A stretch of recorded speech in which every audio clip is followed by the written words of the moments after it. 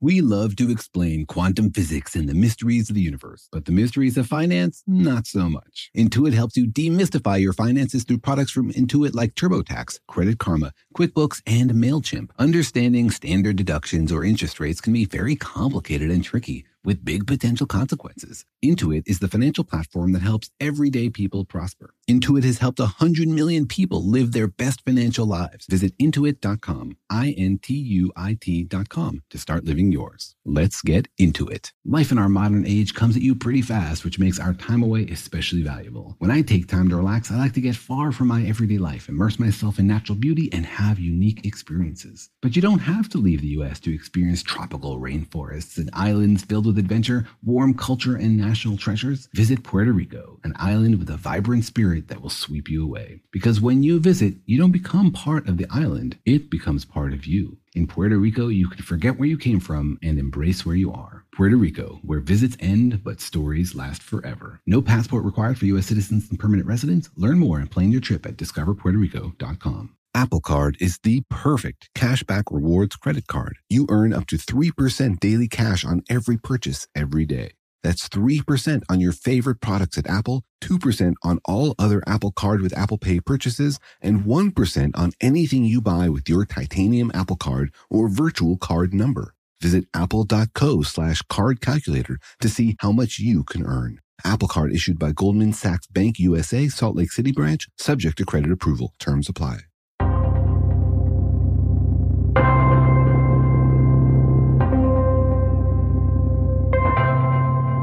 Hey, Jorge, what's your favorite solar system object? I'm going to have to go with the Earth because, it's the only one I've been to. So you're not a gas giant kind of person? Depends how many tacos I had for lunch. But what about you? Do you have a favorite? I'm a big fan of the sun and everything it does for us here on Earth. But my favorite thing in the solar system is actually comets. Comets? What have comets done for us? Well, they're like cosmic snowballs, and actually most of Earth's water turns out to be melted comets. I guess water's pretty useful to have. But wait, are you saying the solar system is having a snowball fight? Yeah, it's more like deadly planetary dodgeball.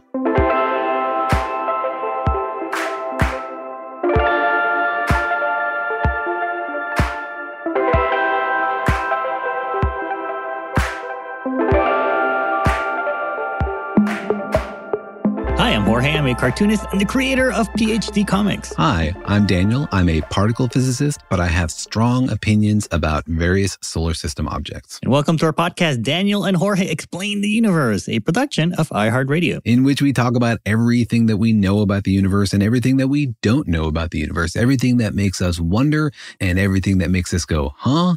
And we explain all of it to you because we think that your curiosity is as valuable as the curiosity of scientists working on the front line. Yeah, and there's a lot to be curious about. The universe is full of amazing and incredible things and a lot of mysteries. A lot of things that we don't know where they come from or what makes them what they are or why they're there.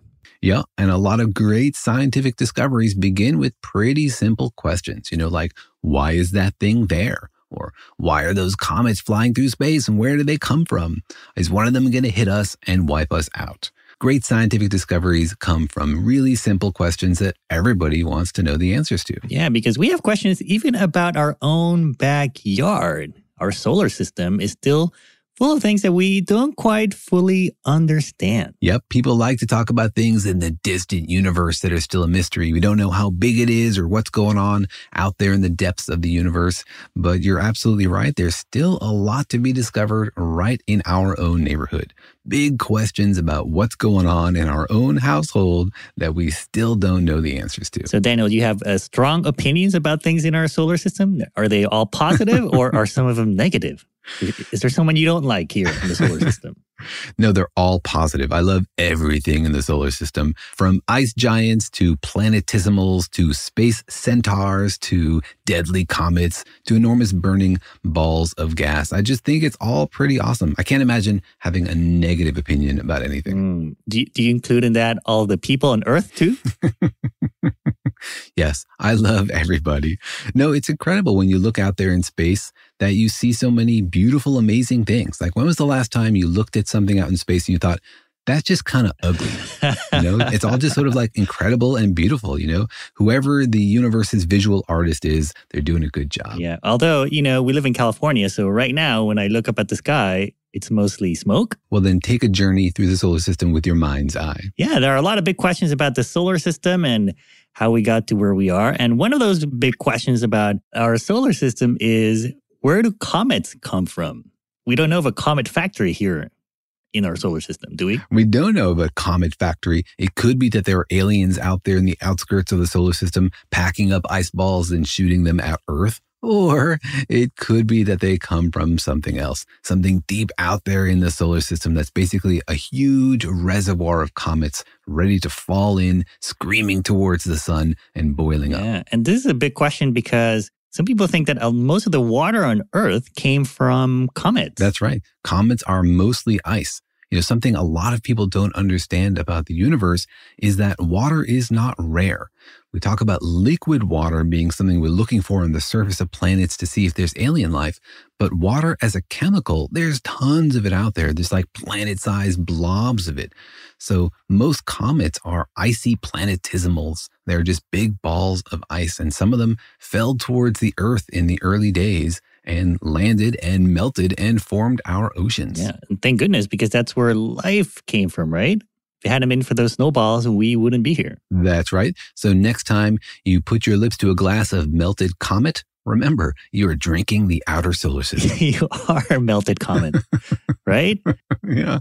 Next time you go somewhere and order a drink, order sparkling melted comet and see what they do. Yeah. So a big question is where they come from. And so scientists have a potential answer to that question, right, Daniel? That's right. They don't know for sure. Nobody's ever actually seen it, but we've given it a name. So today on the podcast, we'll be asking the question, what is... Now, Daniel, is that pronounced Oort or Oort? Because it's spelled O-O-R-T. It's a great question. And it's a Dutch name. It comes from a Dutch astronomer who first thought it up. And so I reached out to my Dutch-speaking brother to ask him for his preferred pronunciation because I didn't know, is it Oort, Oort, Oort, or some like weird Dutch vowel that we don't even have in English that can never be replicated. Keep going. Well, there are vowels in Danish that, you can only replicate if you get like punched in the gut in exactly the right way. Like, ooh, ooh, ooh, ooh. You Danish speakers out there know what I'm talking about. But it turns out that Oort, spelled O-O-R-T, is pronounced like port. All right. So it's a cloud apparently of some sort. And I'm guessing it's out in space. And so a big question is, how many people out there know what it is and what its significance is? That's right. So I polled our listeners who have volunteered to answer random questions over the internet from a physicist they've never met.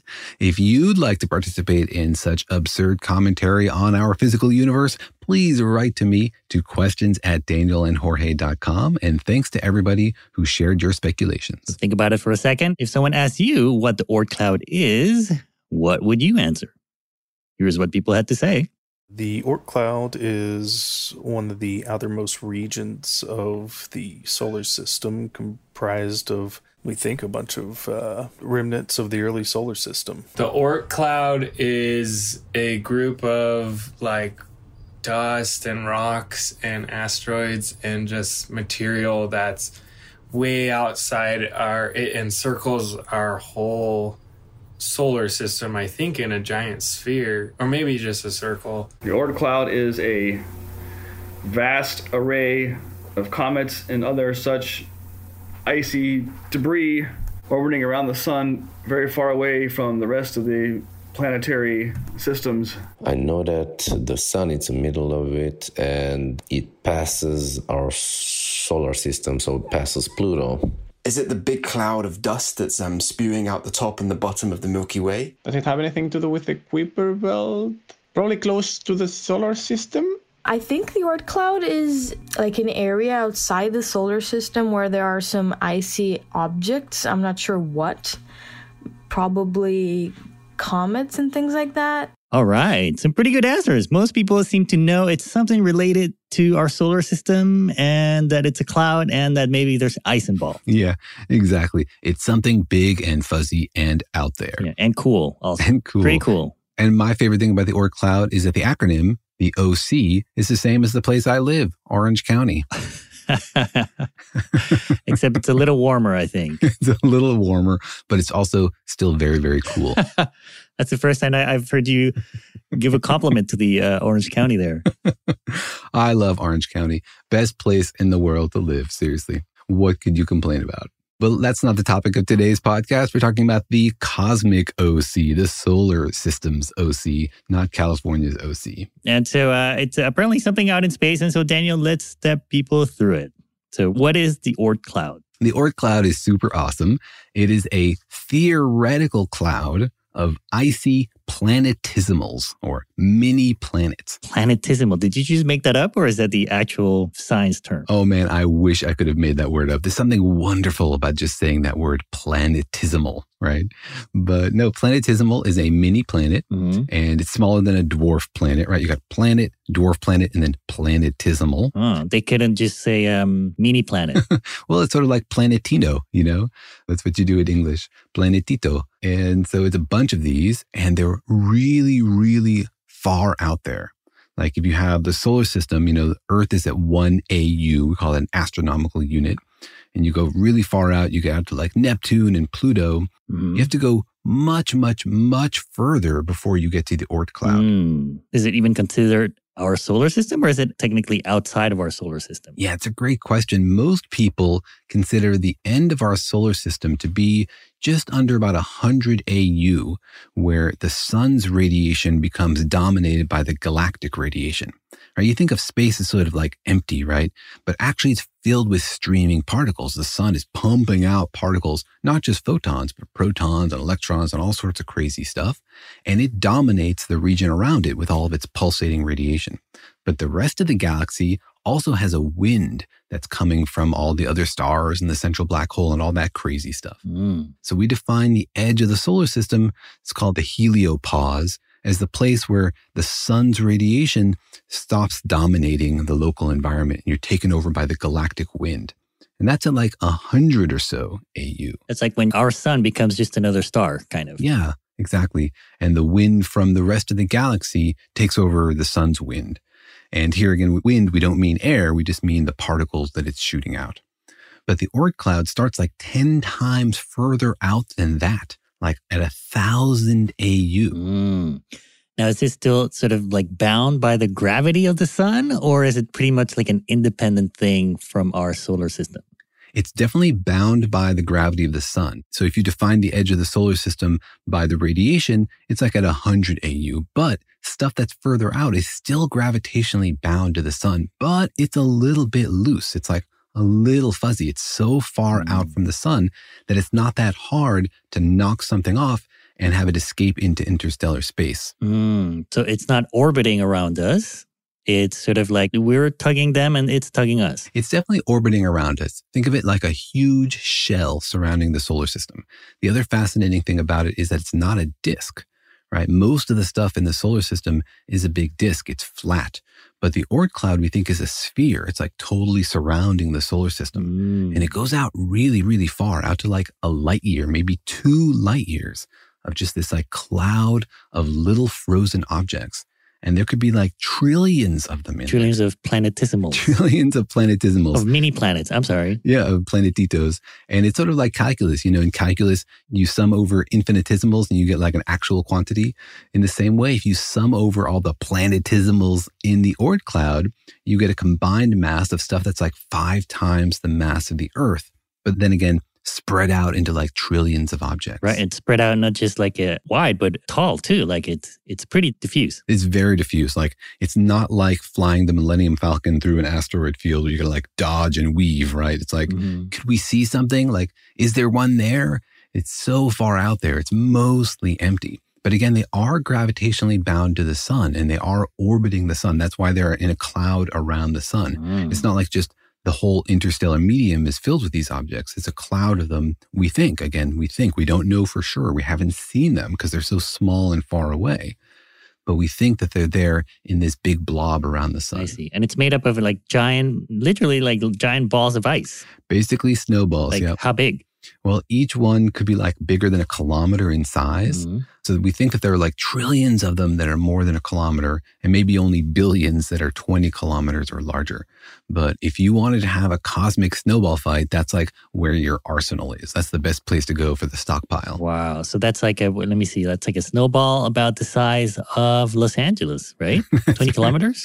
Yeah. There are billions of frozen Los Angeleses out there in the OC. Because they are pretty cool. Icy cool. They are pretty cool. And if they weren't gravitationally bound to the sun, they would just sort of float away into space. But they are bound there. They're floating around. But, it's sort of loose. And so sometimes the thought is sometimes something perturbs them and then they can get knocked out of their very loose orbit and plummet towards the inner solar system. Because they're in a stable orbit. Is that the idea? Is that they're like happily going around our sun in this huge, wide orbit, but sometimes they can fall in. Yeah, we think it's probably stable. And if nothing perturbed them, they would just happily hang out there really far away, staying frozen. But, we are in a little neighborhood. And since it's sort of loosely held by the sun, it's not that hard to perturb them. And you can have things like galactic tides that squeeze the Oort cloud and knock some of them out of orbit. You mean from the center of the galaxy? Yeah, just the way the moon has a gravitational effect on the water of the Earth. So as the moon goes around the Earth, it tugs on the oceans and causes tides. We have a gravitational pull towards the center of the galaxy, and that tends to tug on one part of the Oort cloud that's closer to it more than the rest of the Oort cloud. So it sort of extends it. Wow. And then as we move around the center of the galaxy very slowly, hundreds of millions of years, the direction of that tug changes. So it's a dynamic. So as we move around the center of the galaxy, the tides change, the galactic tides change. So are we right now in high tide or Lord tide?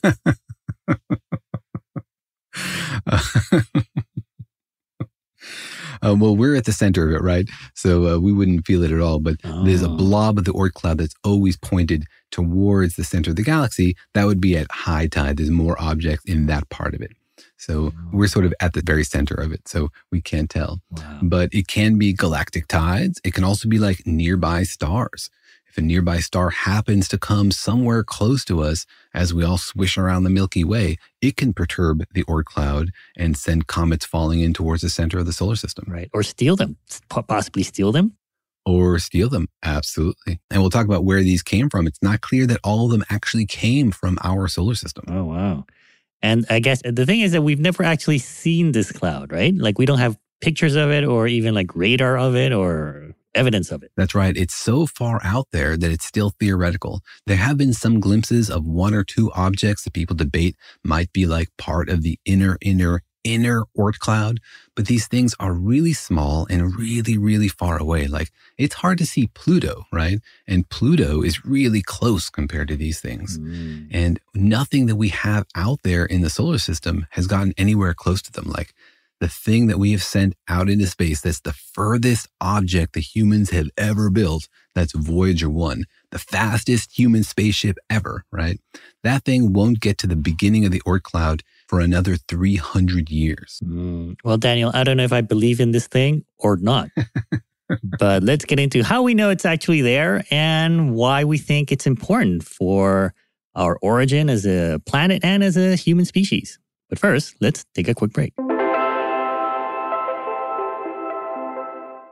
You know that feeling after you've done a deep spring clean of your house when you realize, wow, how have I been living like this? It's kind of like how you feel when you find out you've been paying a fortune for wireless, while Mint Mobile has phone plans for $15 a month when you purchase a 3-month plan. Wow, how have I been affording all this? So it's time to switch to Mint Mobile and get unlimited talk, text, and data for $15 a month. Personally, I've used Mint Mobile, and the calls are always so crisp and so clear. All of their plans come with high-speed data and unlimited talk and text delivered on the nation's largest 5G network. So it's time to ditch your overpriced wireless and go with Mint Mobile's limited time deal for 3 months of premium wireless service for $15 a month. To get this new customer offer and your new 3-month unlimited wireless plan for just $15 a month, go to mintmobile.com/universe. That's mintmobile.com/universe. Cut your wireless bill to $15 a month at mintmobile.com/universe. $45 upfront payment required, equivalent to $15 a month. New customers on first 3-month plan only. Slower speeds above 40 gigabytes on unlimited plan. Additional taxes, fees, and restrictions apply. See Mint Mobile for details. The financial universe out there can seem like a vast place, full of scary mysteries and exciting possibilities, but it can also be overwhelming to navigate, especially when you're first starting out in life. It feels sometimes like just one wrong turn could send you hurtling endlessly towards a financial black hole. But don't worry, you don't have to navigate the financial universe on your own. With the right tools, you can master the financial universe and chart your course with confidence. Intuit helps you navigate the financial universe through products from Intuit like TurboTax, Credit Karma, QuickBooks, and MailChimp. Intuit is the financial platform that helps everyday people prosper. Whether you're trying to manage your money or trying to run a business, Intuit gives you the confidence to take control of your finances so you can live your best life. Intuit has helped 100 million people live their best financial lives. Visit Intuit.com, INTUIT.com, to start living yours. Let's get into it. eBay Motors is here for the ride. Remember when you first saw the potential? And then through some elbow grease, fresh installs, and a whole lot of love, you transformed 100,000 miles and a body full of rust into a drive that's all your own. Look to your left, look to your right. It's official. No one's got a ride like this. There's nothing else that sounds like, feels like, or looks like the set of wheels in your garage. With over 122 million parts, you can make sure your number one ride or die stays running smoothly, so there's no limit to how far you can take it. Brake kits, turbochargers, engines, exhaust kits, roof racks, LED headlights, bumpers, whatever your baby needs, eBay Motors has it. And with eBay Guaranteed Fit, it's guaranteed to fit your ride the first time, every time, or your money back. Plus, at these prices, well, you're burning rubber, not cash. Keep your ride or die alive at ebaymotors.com. Eligible items only. Exclusions apply.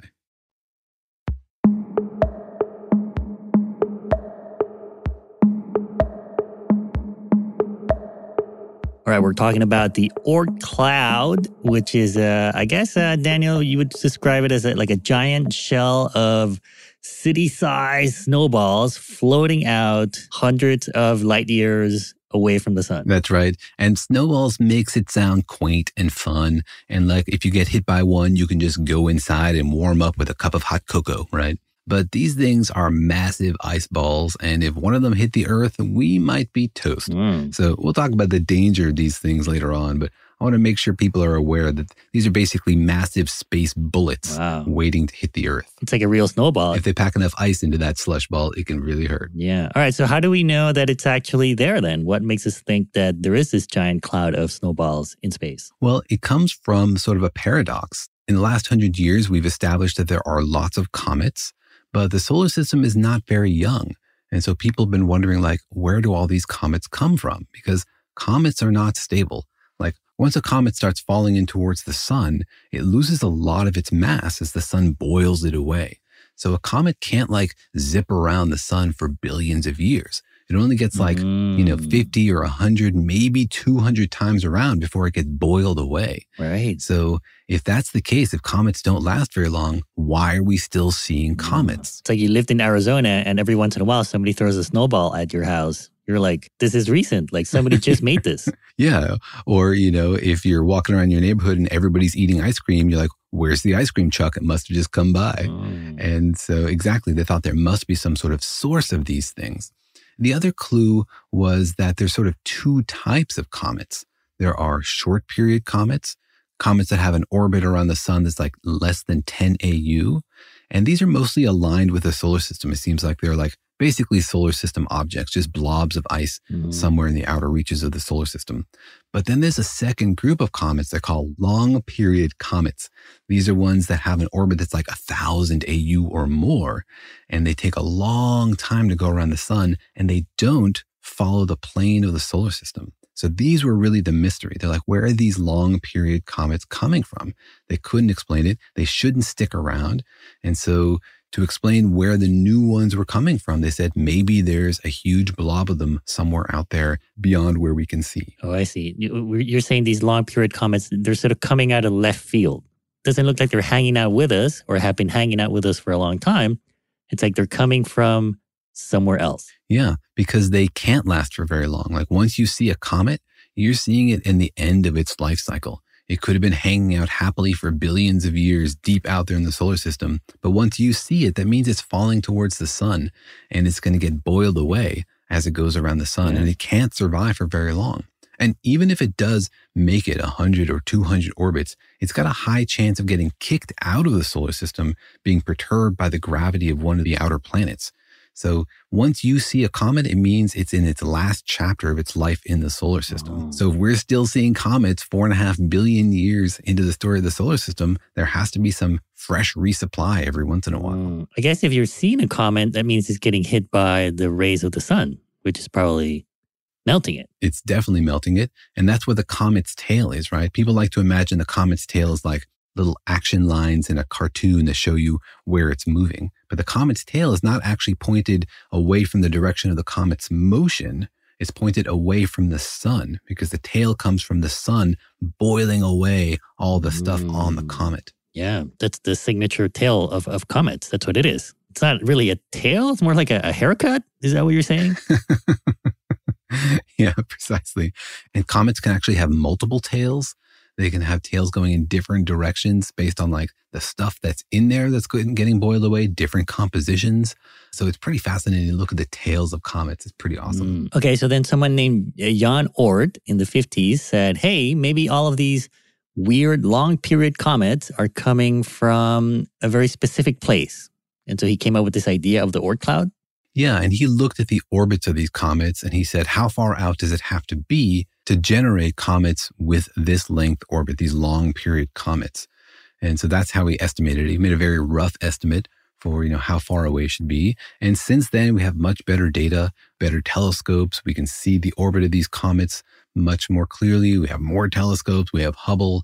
And so we can track all this stuff and we have better estimates for what's out there and how big it is. But the basic idea came from this guy, Jan Oort, in 1950. And, it's pretty awesome to get to put your name on the biggest thing in the solar system. Like this thing just dwarfs the rest of the solar system. Did he call it the Oort cloud or was it named after him? That's a great question. I should read his original paper to see if he put his own name on it or if he was humble. Yeah, maybe he called it the Clouditesimal. But somebody said, that's a ridiculous name. We'll go with Oort. Yeah, and it's fascinating and it's cool because it answers a question, right? It tells you, oh, that must be where these comets are coming from.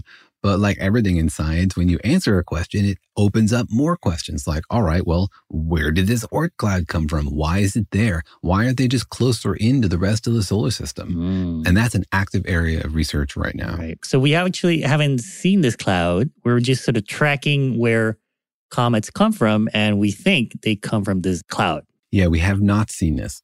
We don't have telescopes that are powerful enough to spot it. None of our probes are anywhere near it, but it's sort of the best explanation we have for the source of comets. So it's pretty well accepted in the astronomical community that it exists. Like, we always like to see direct evidence of something before we conclude that it exists. Like, there was evidence for Pluto before we spotted it in a telescope, but you don't really claim discovery of it until you actually see it, right? It's like finding the body in a murder mystery, but sometimes it's the best you can do for a while. So we can talk later about like plans people have for how to spot the Oort cloud and to study it. But for now, we have no direct evidence of it. I guess it's not a thick enough cloud that it like makes your view hazy, or you can see some of the light getting filtered through it. It's not that thick. No, it's not that thick. These things are very small and very far away. So thick is definitely not how you describe it. There's enormous, vast empty spaces between every object in the Oort cloud. Even though there are trillions and trillions of objects, the space we're talking about is incredibly vast, right?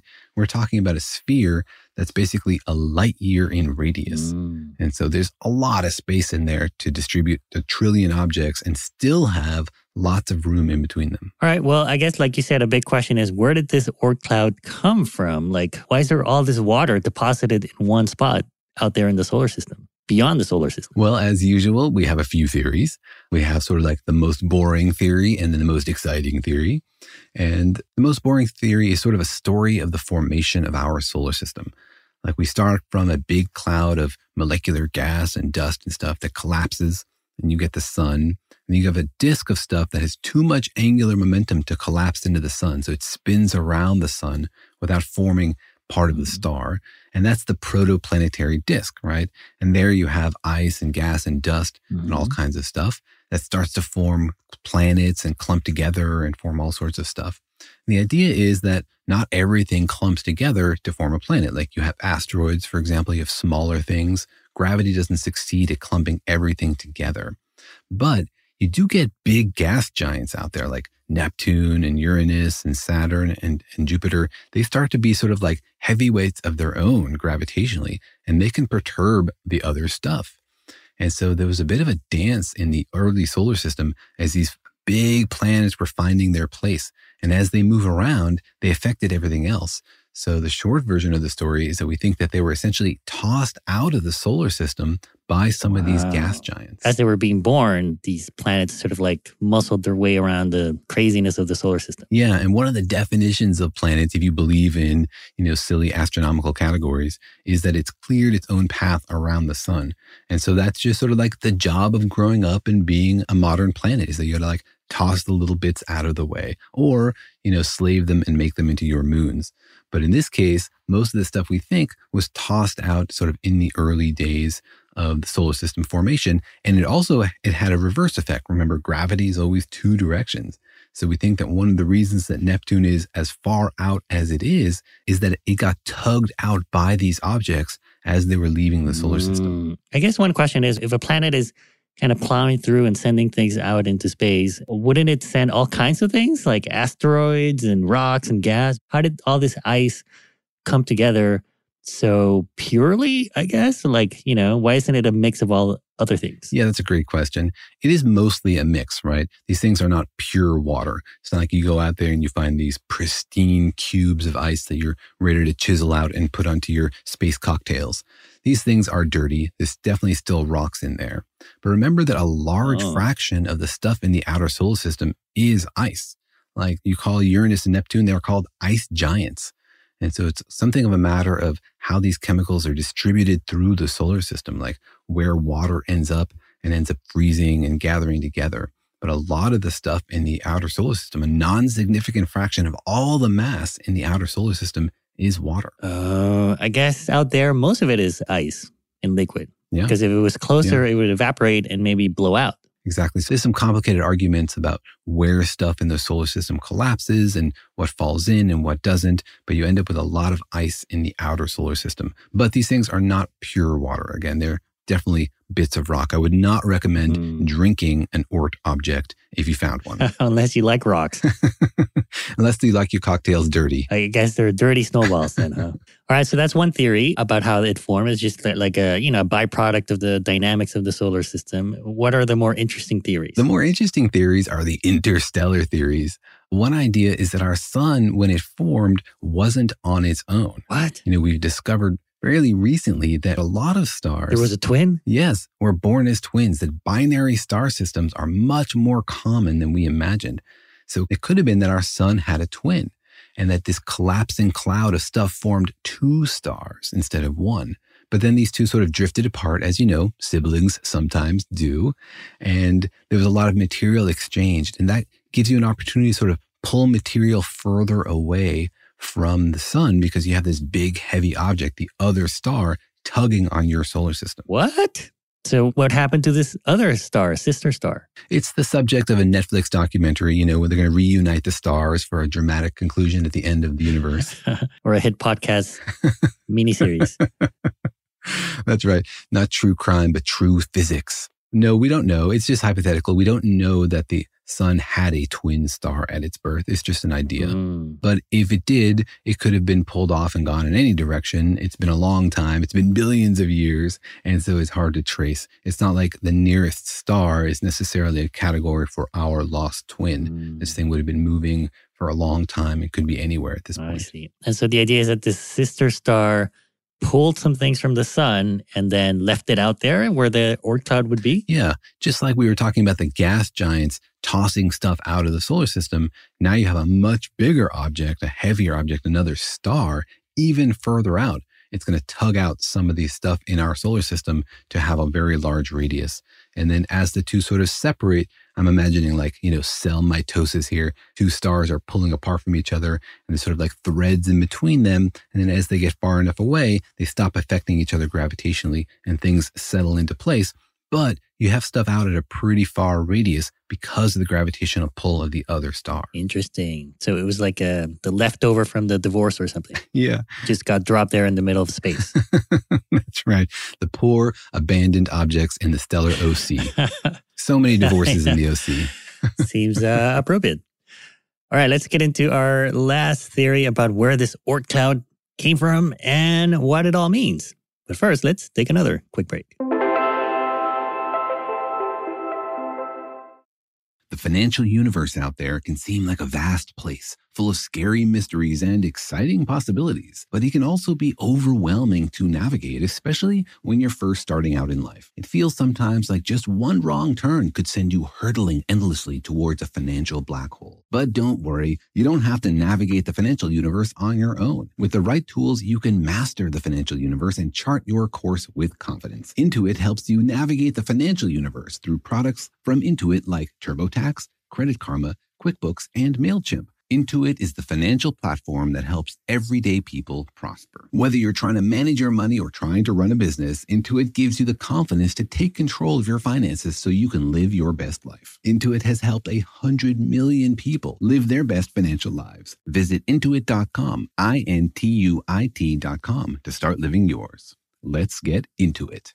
eBay Motors is here for the ride. Remember when you first saw the potential? And then through some elbow grease, fresh installs, and a whole lot of love, you transformed 100,000 miles and a body full of rust into a drive that's all your own. Look to your left, look to your right. It's official. No one's got a ride like this. There's nothing else that sounds like, feels like, or looks like the set of wheels in your garage. With over 122 million parts, you can make sure your number one ride or die stays running smoothly, so there's no limit to how far you can take it. Brake kits, turbochargers, engines, exhaust kits, roof racks, LED headlights, bumpers, whatever your baby needs, eBay Motors has it. And with eBay Guaranteed Fit, it's guaranteed to fit your ride the first time, every time, or your money back. Plus, at these prices, well, you're burning rubber, not cash. Keep your ride or die alive at ebaymotors.com. Eligible items only. Exclusions apply. Apple Card is the perfect cashback rewards credit card. You earn up to 3% daily cash on every purchase every day. That's 3% on your favorite products at Apple, 2% on all other Apple Card with Apple Pay purchases, and 1% on anything you buy with your titanium Apple Card or virtual card number. Visit apple.co/card calculator to see how much you can earn. Apple Card issued by Goldman Sachs Bank USA, Salt Lake City branch, subject to credit approval. Terms apply.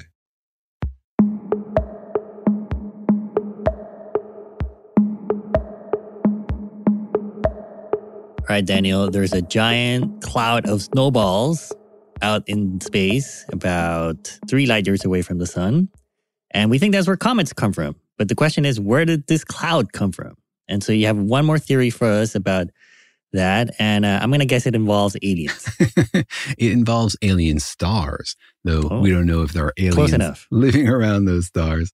The problem is that if you do the calculations and you have your theory of the solar system and you predict how many things there should be in the Oort cloud, you get a number that's way too small. You get a number like 6 billion objects. But we know the number is much, much bigger than that. So the idea is like, well, where do these things come from? So wait, how do we know how big it should be if we've never seen it and it's all theoretical?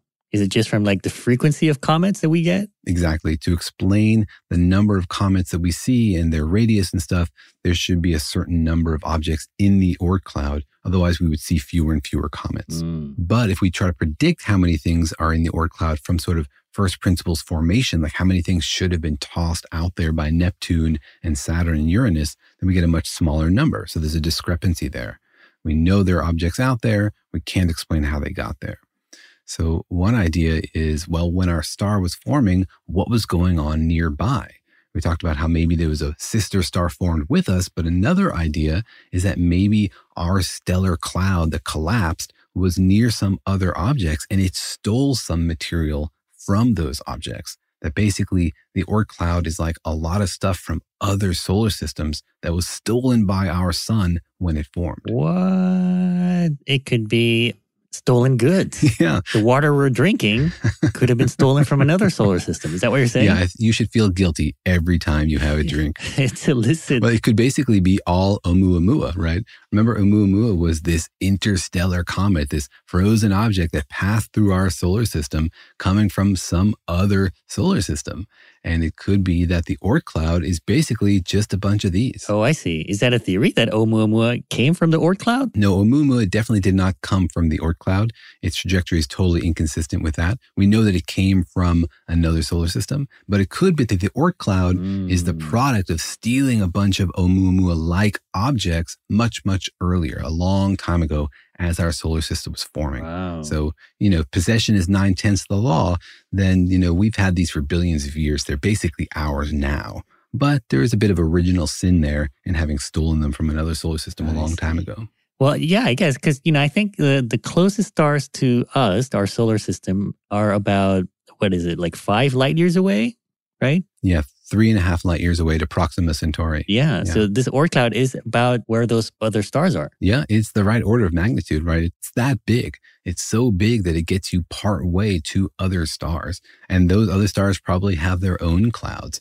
And these stars tug on each other. And one of the ways to perturb our Oort cloud is to have other stars come nearby and give it like a little gravitational tug, which results in comets falling towards the Earth. Wow. Also, an Oort cloud is not necessarily like a good thing. We talk about stealing this, but like it's a bunch of bullets hanging over our head. We're at the bottom of this gravity well. Any of them roll down, they could totally wipe us out. It's like deadly hail or something. Yeah. You don't necessarily want that. It won't create a winter wonderland. No. You want it early on so it can give you oceans, but then you basically want to give them away to your neighbor so you don't have them anymore. Wow. All right. So it is kind of like a giant interplanetary snowball fight almost, or tug of war. Yeah. And that's where we think most comets come from. And, every time you see a comet that's come from the outer solar system, it's been out there for billions of years, happily orbiting, not being close to anybody, being an introvert, and now it's screaming towards the center of the solar system, maybe hitting a planet, maybe hitting the sun, maybe just whipping around and going back out. Right. It's kind of dangerous. It's actually quite dangerous. People talk about asteroids hitting the Earth and worrying about big rocks and planet killers and all kinds of stuff. But the truth is, NASA has most of those figured out. Like most of the asteroids, the things in our solar system, we can see them because they're pretty close. Certainly anything that's big enough to cause us any danger. And NASA has a great team of planetary protectors tracking these things, predicting where they're going to be and letting us know if they're going to be anywhere nearby. And often one of them slips through and we don't see it until it hits us, but that's because it's small. So a really big object that would actually cause any damage, NASA's pretty sure we're safe from those for a couple hundred years. Right, because they're hanging out in the solar system so we can kind of see them. But we can see them. But if it's coming from outside the solar system, then it can surprise us. Yeah, if it comes from left field, it could be a real surprise. These things could have orbits that are hundreds or thousands of years. And so the first time we see one might be the last time we see one because it could be headed for Earth. And so these things could fall into the solar system and smack right into a planet and, cause a lot of destruction because they move really, really fast.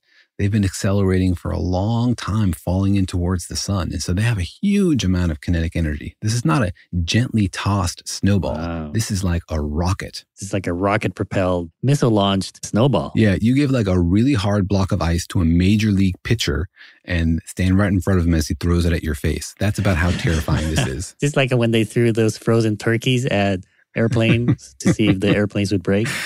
Is that a real experiment or you just make that up? No, it's a real thing. They shot frozen turkeys at airplanes to see what would happen.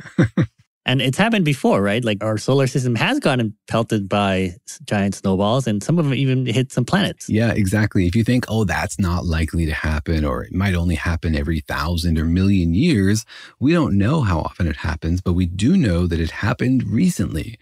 It was in the 90s that a big comet hit Jupiter, comet Shoemaker-Levy. It broke up into a bunch of pieces and each one pelted Jupiter. And even after it broke up, it made fireballs that were larger than Earth when each one hit. So these are very dramatic planetary events, not the kind of thing we want to have happen to Earth. Yeah, that would be bad news. It would be bad And news. now, Daniel, I have a note here in the document you sent me here that I'm trying to figure out. It says, also space centaurs. And that's it. What does that even mean? Space centaurs are so much fun. I decided to make it a whole other episode for a few weeks from now. But there is this thing in the solar system called a space centaur. No. Seriously, it's a thing. Scientists found the thing and called them space centaurs.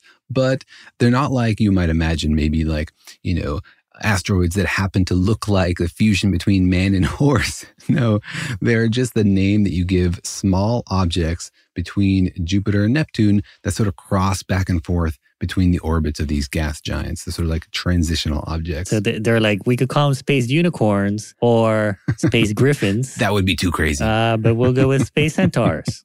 I don't know what kind of bananas they were smoking the day they came up with that name, but it did tickle my sense of humor. But they think that maybe space centaurs also have come from the Oort cloud. They've essentially fallen in and then into these more stable orbits somewhere in the outer solar system. Interesting. Well, then I vote we rename comets to space unicorns. I second your motion, but I don't think we have any jurisdiction here. All right. Well, it sounds like comets are pretty cool. They might be coming from the Oort cloud, this theoretical cloud out there in space, which gave us water, which is a good thing, but which may kill us in the future. And so we're studying this cloud now. We're studying comets more. What are we doing about it? Well, we're doing everything we can. It's pretty hard to spot these things, right? They're so small. They're so far away. People have one really fun idea for how to visualize these things. And essentially, it's to look for star eclipses. Like if we are surrounded by this huge cloud of these little objects, they're essentially black. They're so far away, they don't reflect enough sunlight. But occasionally, they should pass in front of stars, causing these little transitions where the star basically blinks out momentarily. So you can look at all the stars and watch them and wait to see if you see one of these eclipses. And if you do, then you can use that to measure like how many things there are out there based on the rate at which you see these things. And if you don't, then you can set a limit and say, well, there can't be that many. Otherwise, I would have seen them. Wow. You're looking at like how the stars are twinkling. Yeah. Because they might be twinkling because of a giant comet heading towards us. Yeah, or just a giant, silent, frozen comet passing between us and that star. And, it has to line up just right. You have to draw a line between the Earth and that star super far away. And then the Oort cloud object has to basically break that line in order for there to be this eclipse. So it's not that likely, but there are a lot of stars out there and maybe a lot of Oort cloud objects. So if you get enough telescope time, you might be able to spot it. Yeah, and unicorns are pretty magical, so you never know what they're going to do. What if they're all turned out to be rainbow colored? That would be amazing. Rainbow ice.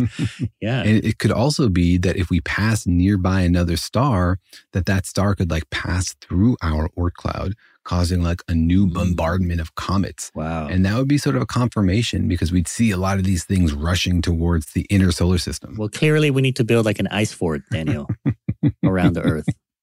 Can we do that? Yeah, I think it's called Neptune. Oh, there you go. It's an ice giant. And hopefully it captures these things as they come into the inner solar system. We actually do have the gas giants to thank for protecting us from a lot of these things. They tend to pull them in and they also tend to clean them up. So without those big planets out there protecting us from the OC bullies throwing snowballs, we would have had a rougher time of it. Wouldn't it be ironic if there was a giant comet heading towards us, but then at the last minute, Pluto gets in the way and blocks it? That sounds like the plot of our movie.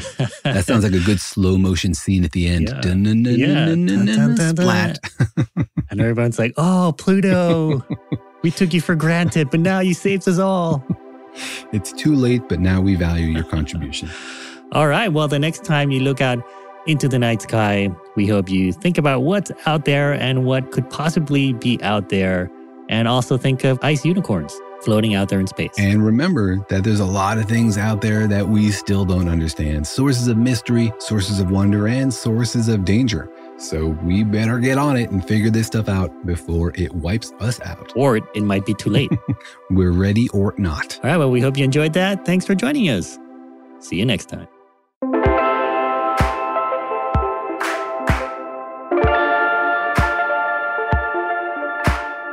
Thanks for listening, and remember that Daniel and Jorge Explain the Universe is a production of iHeartRadio. For more podcasts from iHeartRadio, visit the iHeartRadio app, Apple Podcasts, or wherever you listen to your favorite shows.